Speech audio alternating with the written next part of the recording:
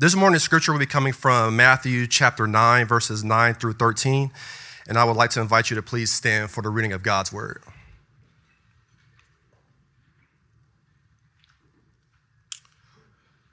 As Jesus went on from there, he saw a man named Matthew sitting at the tax collector's booth. "Follow me," he told him, and Matthew got up and followed him. While Jesus was having dinner at Matthew's house, many tax collectors and sinners came, ate with him and his disciples. When the Pharisees saw this, they asked his disciples, "Why does your teacher eat with tax collectors and sinners?" On hearing this, Jesus said, "It's not the healthy who need a doctor, but the sick. But go and learn what this means. I desire mercy, not sacrifice. For I have come not to call the righteous, but sinners." This is the word of the Lord. You may be seated. Thanks. Well, good morning. Peace be with you. It's really great to be back. It's great to see you. For those of you who don't know who I am, my name is Kevin.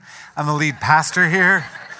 And I've had the privilege and the challenge in some ways of being out for the last 2 months. I was given by the pastors here time to rest, reflect, recalibrate, and spend time with my family. And so much of it felt like a privilege because I got to spend a ton of time with my family, my wife, my kids. My wife, Stephanie, she wanted me to express thanks to you on her behalf, that just how much it meant to her to have me home.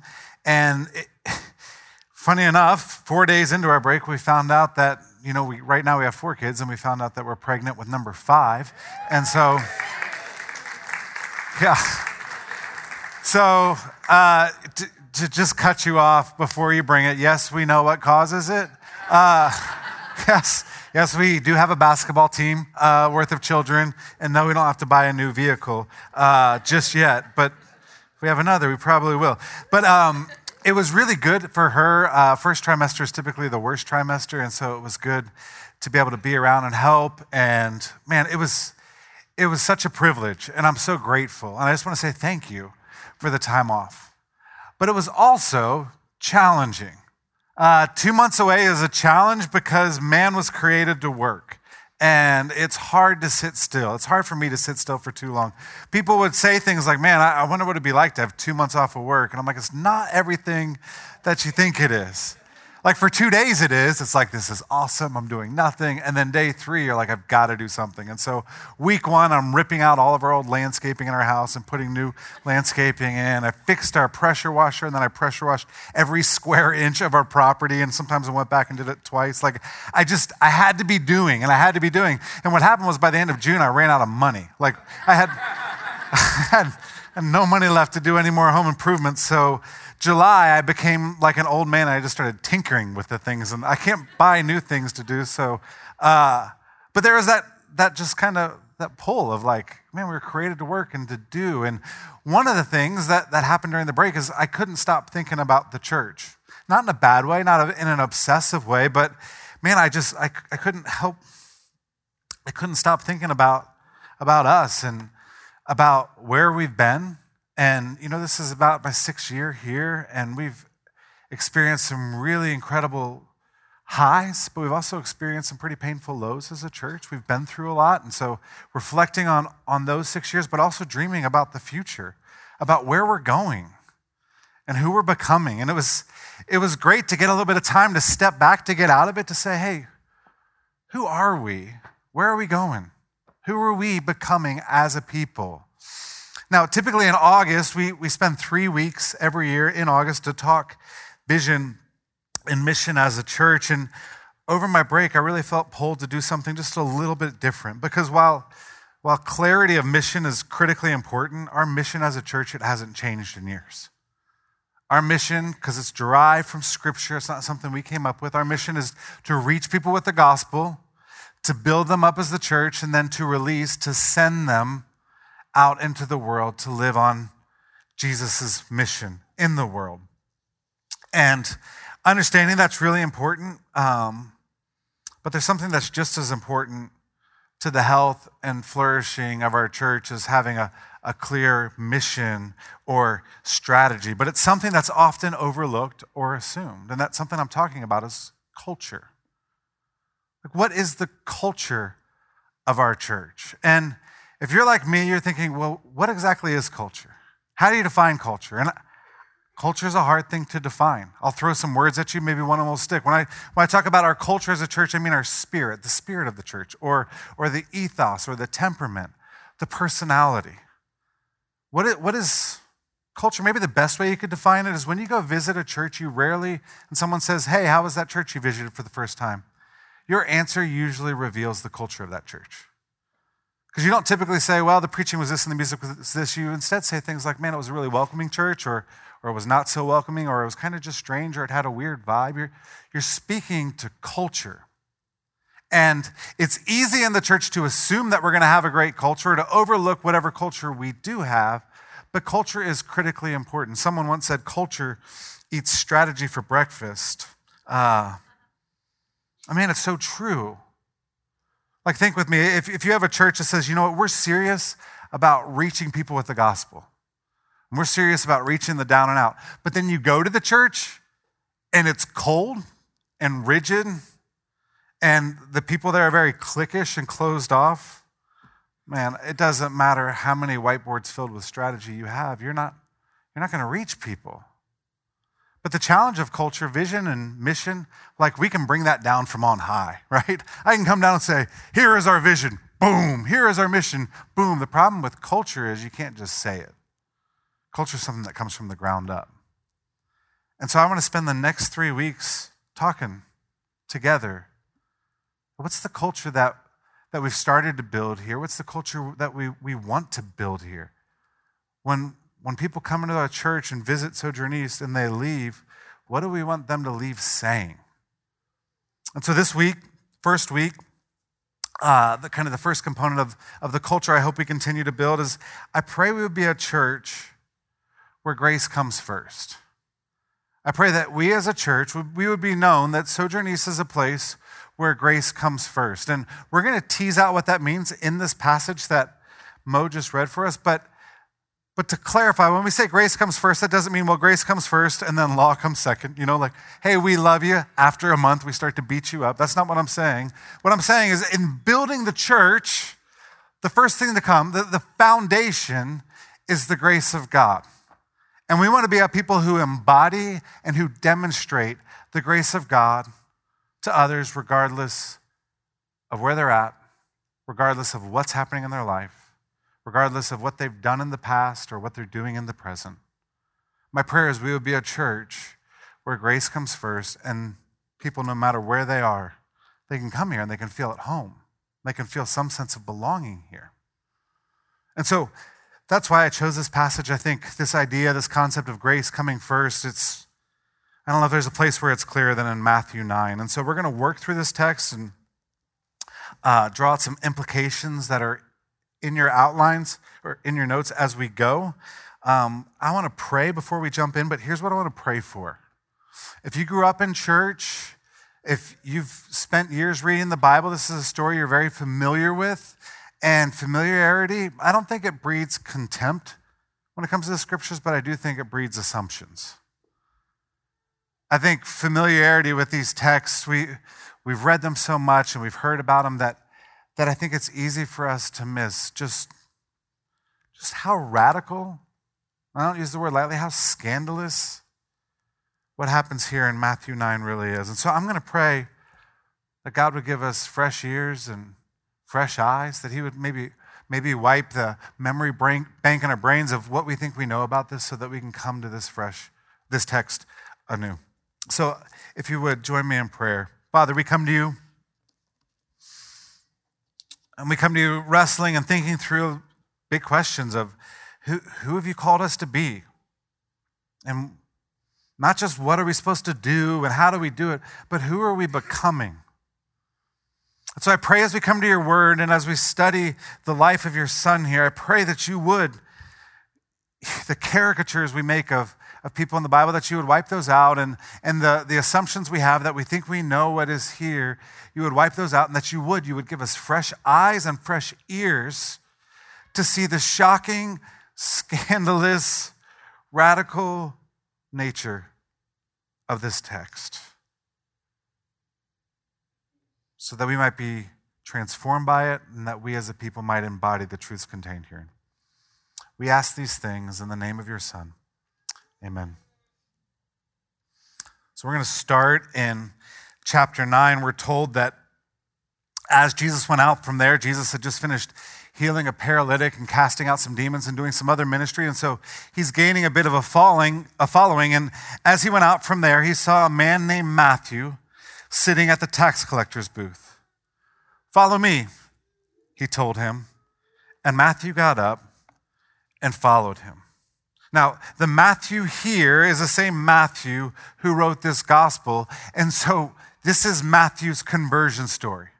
And it's only a sentence and it doesn't have a whole lot of details, but it does communicate an awful lot, because what the text tells us is that Matthew was a tax collector. Now, you don't have to know much about the Bible to know that in the Bible, tax collectors equal bad, right? Not just bad, tax collectors are really bad. But when you really press into understanding just who these guys were, you realize it's pretty hard for us to comprehend just how despised a man Matthew would have been. Like, he's not just a flannel board guy who kind of does some shady things. This is a guy that would have been viewed as a pariah in society. He would be viewed the same way that we would view probably drug dealers who stand outside of middle schools. I mean, universally hated. Because what tax collectors were, they essentially were subcontractors of the Roman government. Matthew's a Jew, but then he took a job with the Romans to collect taxes. And every time you paid taxes to Rome as a Jewish person, you were reminded that you were not a free nation anymore. And that Rome was ruling over you. And Rome, you were living under the oppression of Rome. And so for a Jew to take the job, and they were known as being completely dishonest and greedy, and that when they would take money from you, they would often take extra for themselves. These people were hated. And Matthew was a guy who was hated. I mean, we live in a culture filled with a lot of hatred, but take all the hatred you see in our culture, and it would have been worse for this guy, Matthew. He would have been disowned by his family. Tax collectors often were disowned by their family. They were on the lowest rung of the social ladder. They were hated by their countrymen. They were barred from worship. Like, these cats weren't allowed in church. They just couldn't go. They were viewed as being perpetually unclean. And they were lumped regularly into a category with other sinners. And you'll see quotation marks around the sinners. And the sinners being talked about, like even here in this text, it's prostitutes, thieves. You're thinking loan sharks and swindlers. But even that, like, that helps us understand, because when you read the Bible, you'll see often tax collectors and sinners. Have you ever noticed that? They go together often. But tax collectors are sinners, so why do they include them separate? I think the reason they include them separately is all the people in the sinners category, the prostitutes and the pimps and the drug dealers. They're like, no, don't lump us into the same group as those tax collectors. Like, we might be despicable human beings, but we didn't sell our souls to Rome. We might not be the best people, but we're not traitors. So I could go on and on. Matthew was hated. And he had a lot of money that he kept to himself. And he's sitting at his tax collector booth, a booth that would turn the stomach of the ordinary Jews who would walk by.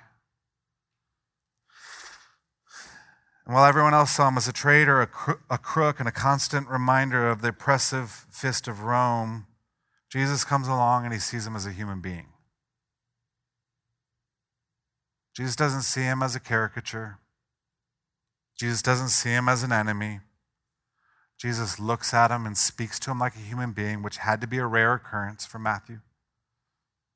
And he says to him, "Follow me." And Matthew, I'm a little annoyed with Matt, to be honest. He doesn't tell us much else. All we're told is he got up and followed him. And maybe that's because he was embarrassed of the conversation. He's like, we don't need to bring all of the conversation to light. But by the end of it, he got up and he followed Jesus. And even though we don't have many details, one thing we do know is that very quickly, very shortly after this, Matthew throws a feast with Jesus as the main guest, and he invites all of his no-good friends to come to the feast. And so we read in verse 10, while Jesus was having dinner at Matthew's house, many, not one, not two, many tax collectors and sinners came and ate with him. Now, if you keep this in context, by this point in time, Jesus had become a well-known religious figure. He's healed the sick, he's cast out demons, he's calmed a storm, he preached a killer sermon on the side of a mountain that everyone was talking about. He was a moral teacher, a religious teacher, he was a miracle worker. He would have been revered as a holy man. And yet, when Matthew throws the party with Jesus there, Jesus is eating and he's drinking with the very dregs of society. And they're eating and drinking with him. So it's not just that Jesus is eating with them. They're like, we're going to eat with you. And here's what I want you to see. Jesus was extremely comfortable being around people who were nothing like him. Jesus was extremely comfortable being around morally bankrupt people, being around epic sinners, being around people that everyone else would look at and would say, you are a failure and you are a blight on society. Jesus would hang out with them. He was really comfortable. And those people, the outcasts, the marginalized, they would hang out with Jesus, and by all appearances, they were really comfortable being around him as well.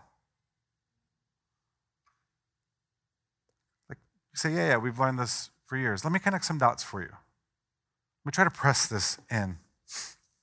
At the risk of stating the obvious, Jesus is God. Okay? He's God in a body. And when God comes to town, he not only seeks out, he goes and hangs out with those people who don't believe in him, who don't worship him, who do not obey him, and who don't have the slightest regard for his law. So God rolls into town and he says, who are the people who don't care anything about what I say, who don't worship me? And he hangs out with them and he's comfortable around them. And they're comfortable around him. They actually feel a sense of belonging. I mean, it really is staggering. It should be staggering. And let me ask you, how does this picture we have of God square with the image of God you brought in with you this morning? Like when you think of God, what do you think of? Do you think of this kind of God? It's like you've disregarded my commands, you don't worship me, you've made a wreck of your life and making a wreck of society, but I want to have a meal with you. Like this should make you uncomfortable. If it doesn't make you uncomfortable, I don't think you understand what's happening here. And this really should challenge us as a church when we think about the kind of culture that we have. You know, the common pattern you see in churches is that of believe and then behave and then belong. So most churches, you have to believe the right thing and then you have to behave the right way. And after you get that down, then you can really experience a sense of belonging in the church. What we see with Jesus is he flips the script. He puts belonging at the very front and center, at the very beginning. With Jesus, you can experience a sense of belonging in his presence long before you believe the right things or behave in the right way. I mean, that's exactly what we see in this text. These people are the farthest from being religious, farthest from being the most devout, and yet they're totally comfortable in the presence of Jesus. Why? Because for Jesus, grace comes first. With Jesus, belonging can happen well before believing and behaving. And this should challenge us as we think about our culture, because in a church like ours, which is predominantly white, we're affluent, we're suburban, many of you grew up in the faith, I think it's so easy for us to, if not just simply ignore, the really sinful people and the really bad people, but oftentimes it's easy for us to just outright oppose them. And I'm talking about addicts. I'm talking about people in the gay and lesbian community. I'm talking about people who've been divorced or been divorced multiple times. I'm talking about people who live together who aren't married together. I'm talking about people who have had children, with many different men, women who've had children with many different men, and men who've had children with many different women. I'm talking about white-collar alcoholics and white-collar drug addicts. And then you have things that aren't necessarily sin, or they aren't sin, but they do lead to marginalization, things like people who have mental illnesses, minorities, people who aren't white. And I think what can easily happen in a church like ours is we just become okay with hey, we have a whole lot you need to believe, and we have a whole lot of ways you need to behave, and then you can belong. And I think what often happens in the churches is we intentionally put those things there. They're like big blocks. Like, if you really want to come, all right, you got to believe all of this. And then you got to behave in this certain way. And once you do 1 and 2, then finally we'll grant you a sense of belonging here. And it's actually a means of keeping people out, not welcoming them in. And what we see with Jesus is he kind of comes along and he just knocks them over. No. You can belong in my presence well before you believe the right stuff or behave in the right way. I mean, the scandal of this text is that Jesus doesn't, because I know some of you are thinking, well, they repented. That's why he did this. No. The scandal of this text is Jesus doesn't make repentance a precondition of his love and acceptance of people. Jesus isn't standing by the door of the party saying, we're going to have a wild party tonight, with non-alcoholic beer and grape juice, but I have to ask you before I let you in, are you ready to give up your wild living? I mean, that's what a lot of us think Jesus would do. I will feast with you, but you got to promise me that he doesn't do that. He's not standing by the door saying, are you ready to accept me as your personal Lord and Savior? No, he just eats with them. In the midst of their messiness and their broken, he just eats with them. And we don't know if any of them, besides Matthew, actually repented of their sins. We don't know if they turned and trusted him. We don't know if they became followers of him. They probably did, because that's what tends to happen when people get close to Jesus. They start to follow him. But we don't know. All we know is that Jesus sowed his love here as generously and almost as recklessly as the sower sowed the seed. He's just throwing it out. Some of it's falling on paths, some of it's falling in the thorn, some's falling on bad soil, and some's on good soil. He doesn't care, he's just throwing it out. And I think this should challenge us as we think about the kind of church that we're becoming. Are we the kind of church that generously throws out that kind of love? If people could have a sense of belonging in the presence of Jesus, do people have a sense of belonging in our presence as his hands and feet on this earth? I would say, I know this is challenging. Questions come up like, well, what does that mean? And what does it mean for this social issue or that social issue? What does it mean for this circumstance? I don't have all of the answers. What I can say is, if we have a culture where those who are far from God do not feel like they can belong whatsoever, we've missed something major.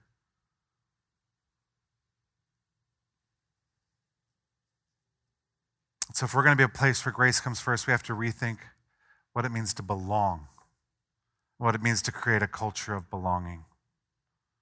Because what's so sad in the church, what's so sad is when people's lives become an utter wreck and a mess, these days the last place they want to turn is the church.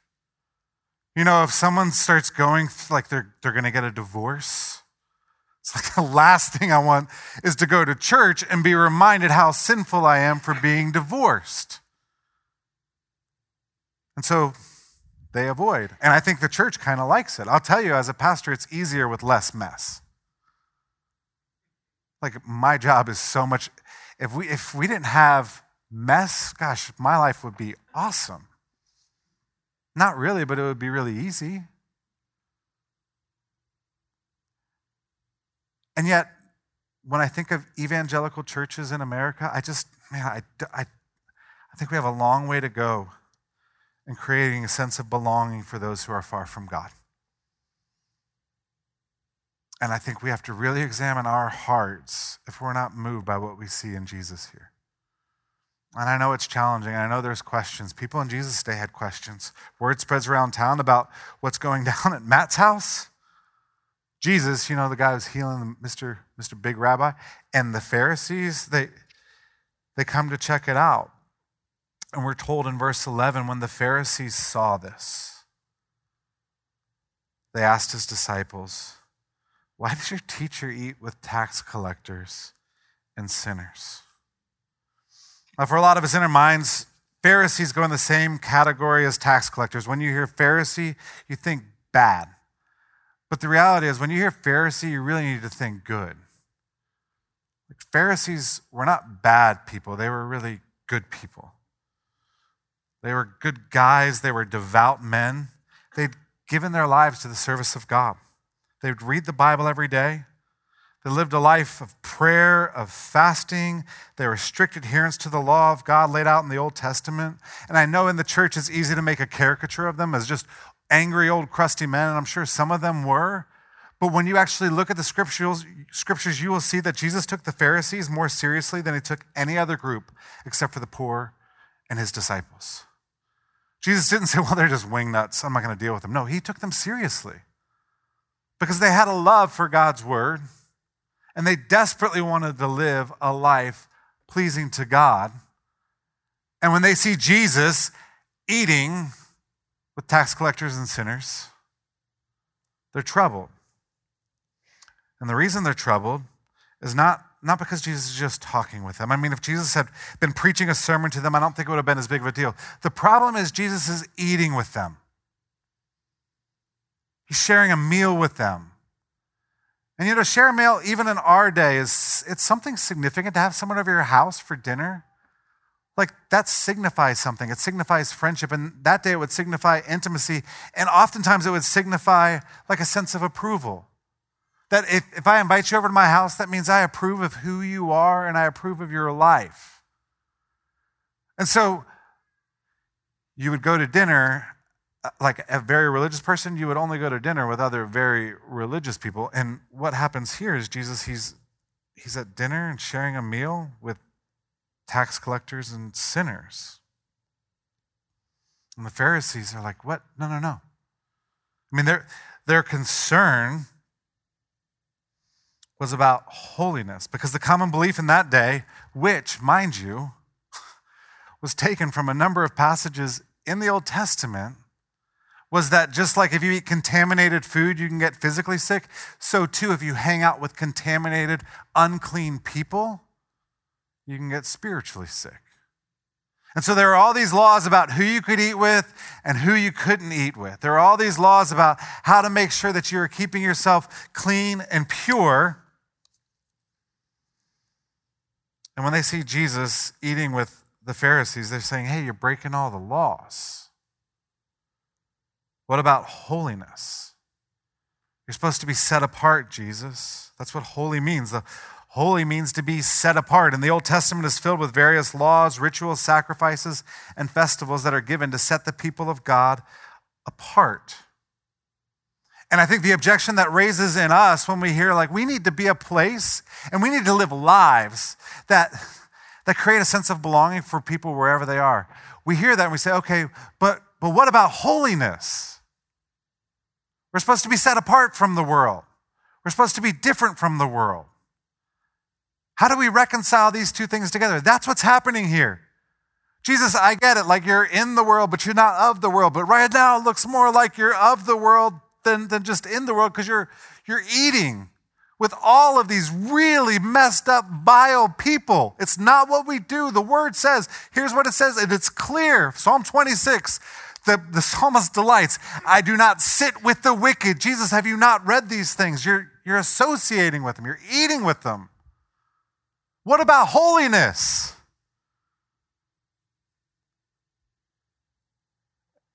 On hearing this, Jesus said, it is not the healthy who need a doctor, but the sick. But go and learn what this means. I desire mercy, not sacrifice. For I have not come to call the righteous, but sinners. why does your teacher eat with tax collectors and sinners? And Jesus answers, and he gives a common sense answer, but because with religious people, common sense isn't always enough, he then goes to Scripture. The common sense answer is, it's not the healthy who need a doctor, it's the sick. And I'm the great spiritual doctor, so who do you think I'm going to hang out with? The sick. But then Jesus is like, all right, we're going to crank it up a little bit. Remember, Jesus is about 30 years old. These guys are in their 60s and 70s, most of them.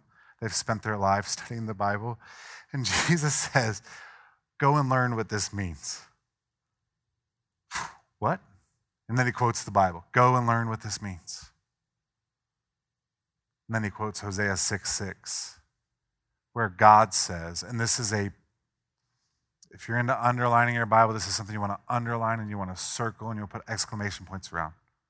It's really central theme here. God says, I desire mercy, not sacrifice. Jesus, how can you eat with tax collectors and sinners? I desire mercy, not sacrifice. And I'll be honest, I read that and I'm like, that's really cool, but I have no idea really what that means. Like, how does Jesus hanging out with all of these messed up people, how do those two things fit together? And you know, I pressed in, and what's meant by sacrifice here is all of the rituals of religion. What's meant by sacrifice are the religious ceremonies, festivals, it's fasting, praying, dietary laws, tithing. Sacrifice is an act of the will.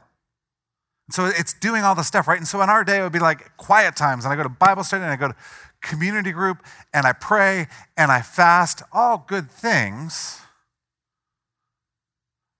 But what Jesus says here is that God desires mercy, not sacrifice. And it's not one or the other. It's a way of saying, I desire this more than that. Now, mercy is different. Sacrifice is an act of the will. It's all the things that I do. Mercy is an act of the heart. It's who I am. You could define mercy as love, compassion, kindness, patience, concern for, and a willingness to help those in need. It can be those in physical need, but it's also those in spiritual need, those who are far from God. You see, the Pharisees, they had the sacrifice part of religion down. They were the best at it. But they lacked hearts of mercy. They lacked compassion for those who are far from God. They wrote those kinds of people off as too far gone, as unclean. And what Jesus is saying here in Matthew 9 is he's saying, you've memorized the Bible, but you missed the point. Like, you memorized it. You can quote it, but you don't get it. The point of the Bible is not just all of the rituals and sacrifices and fasts and ceremonies and festivals. All of those point to something much greater.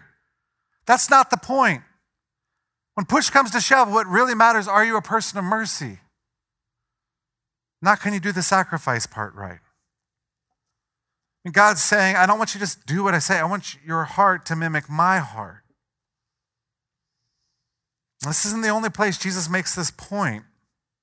Matthew 23, Jesus is confronting the Pharisees again, and he says, woe to you, teachers of the law and Pharisees, you hypocrites. You give 1/10 of your spices, mint, dill, and cumin. So just to hit pause there, one of the big controversies, because religious people oftentimes get caught up in what history tends to look at as silly controversies. But one of the controversies was, should we tithe on our home gardens? You know, I've got spices that were growing on our deck, that I used to cook with. And there was hot debate, People were on the Twitterverse arguing, and they were quoting. And so it was, should we tithe off of our spices or not? And the Pharisees were like, yeah, we're going to tithe off of it. They'd get the ruler out. They'd measure 10 inches and cut off. They didn't have inches, but cut it off, right? And then it's a tithe. And they did it like saying, man, we're going to take this all the way. Our devotion, our sacrifice is going to go all the way. And Jesus says, hey, that's awesome, guys. You tithe off your dill and your mint and your cumin, but you have neglected the more important matters of the law, the weightier matters of the law. Justice, mercy, and faithfulness. You should have practiced the latter without neglecting the former. I love that he says that as someone who gets a paycheck from the church. He's like, yeah, go ahead and tithe. That's great. But he's like, no. The other one is much more important. And how much more important? So when you think being a merciful person, having a heart for people who are far from God, where does that line up on the importance scale compared to something like tithing, which if you grew up in the church, tithing is a big deal, right? We make a big deal about tithing. How do they compare? Well, Jesus says to the Pharisees, you're blind guides because you strain out a gnat but swallow a camel. Think about this. You have a gnat, which you couldn't see, or you have a camel. And I don't know what they're cooking in here, but he's saying the Pharisees, their lives, what they're doing is they're straining out the gnats. Like, look at how religious and devout we are because we tithe even off of our mint and our spices. Meanwhile, they're drinking down the camel of not showing mercy, justice, faithfulness.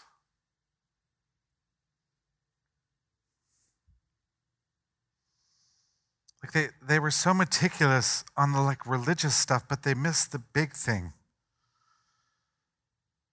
And Jesus says here, essentially, you should do both, but if you're going to err, if we're going to err as a church, I think where we want to err is let's err on the side of making sure we do all the religious stuff right. And what Jesus is saying, no, if you're going to err, make sure you err on being a people marked by love, compassion, mercy, kindness, and acceptance.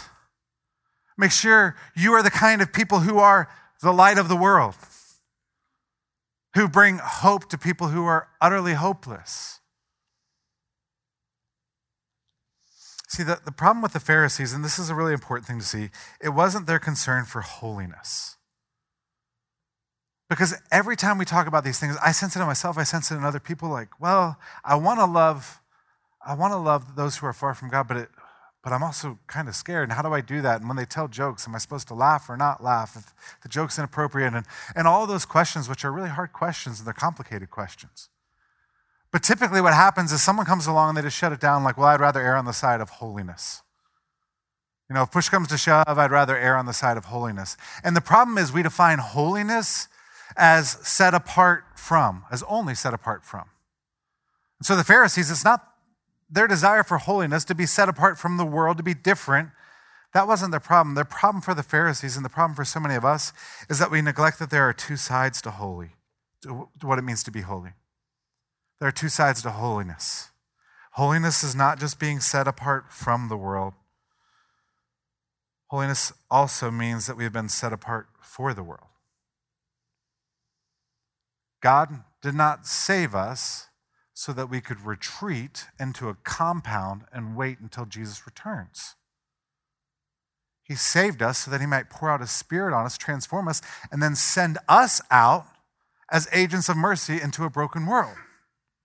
And this is God's design. You go all the way back to Abraham. I'm going to bless you. He says all this stuff I'm going to make you, Israel, a great nation. And then he says, and through you, I'm going to bless all the nations of the earth. So many of us, our concept of holiness is we need to be set apart from, but we miss the set apart for. When we feel safer, let's just be set apart from. Let's just cut all these things out. Let's just live lives of isolation.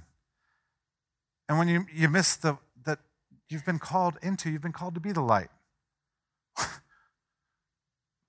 What happens is you surround yourself with people who are just like you. You have no patience with people who are sinful or might tempt you to sin. You want to be around people who are at the exact same maturity level and intellectual level as you. And before you know it, you got a church that you love but no one else loves, and your church starts dying. It feels safer, we think. Let's err on set apart from, not set apart for. It's easy to do that. It's easy to do the sacrifice part of faith than it is to do the mercy part, but it's not safer.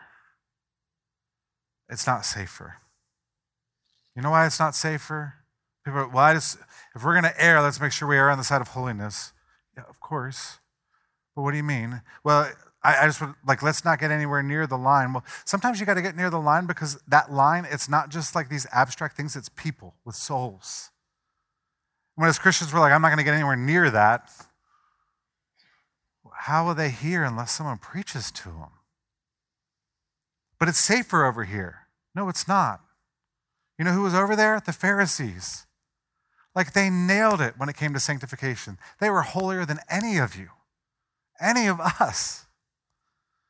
And in the end, they're on the outside. Meanwhile, the tax collectors, the sinners, they're on the inside with Jesus.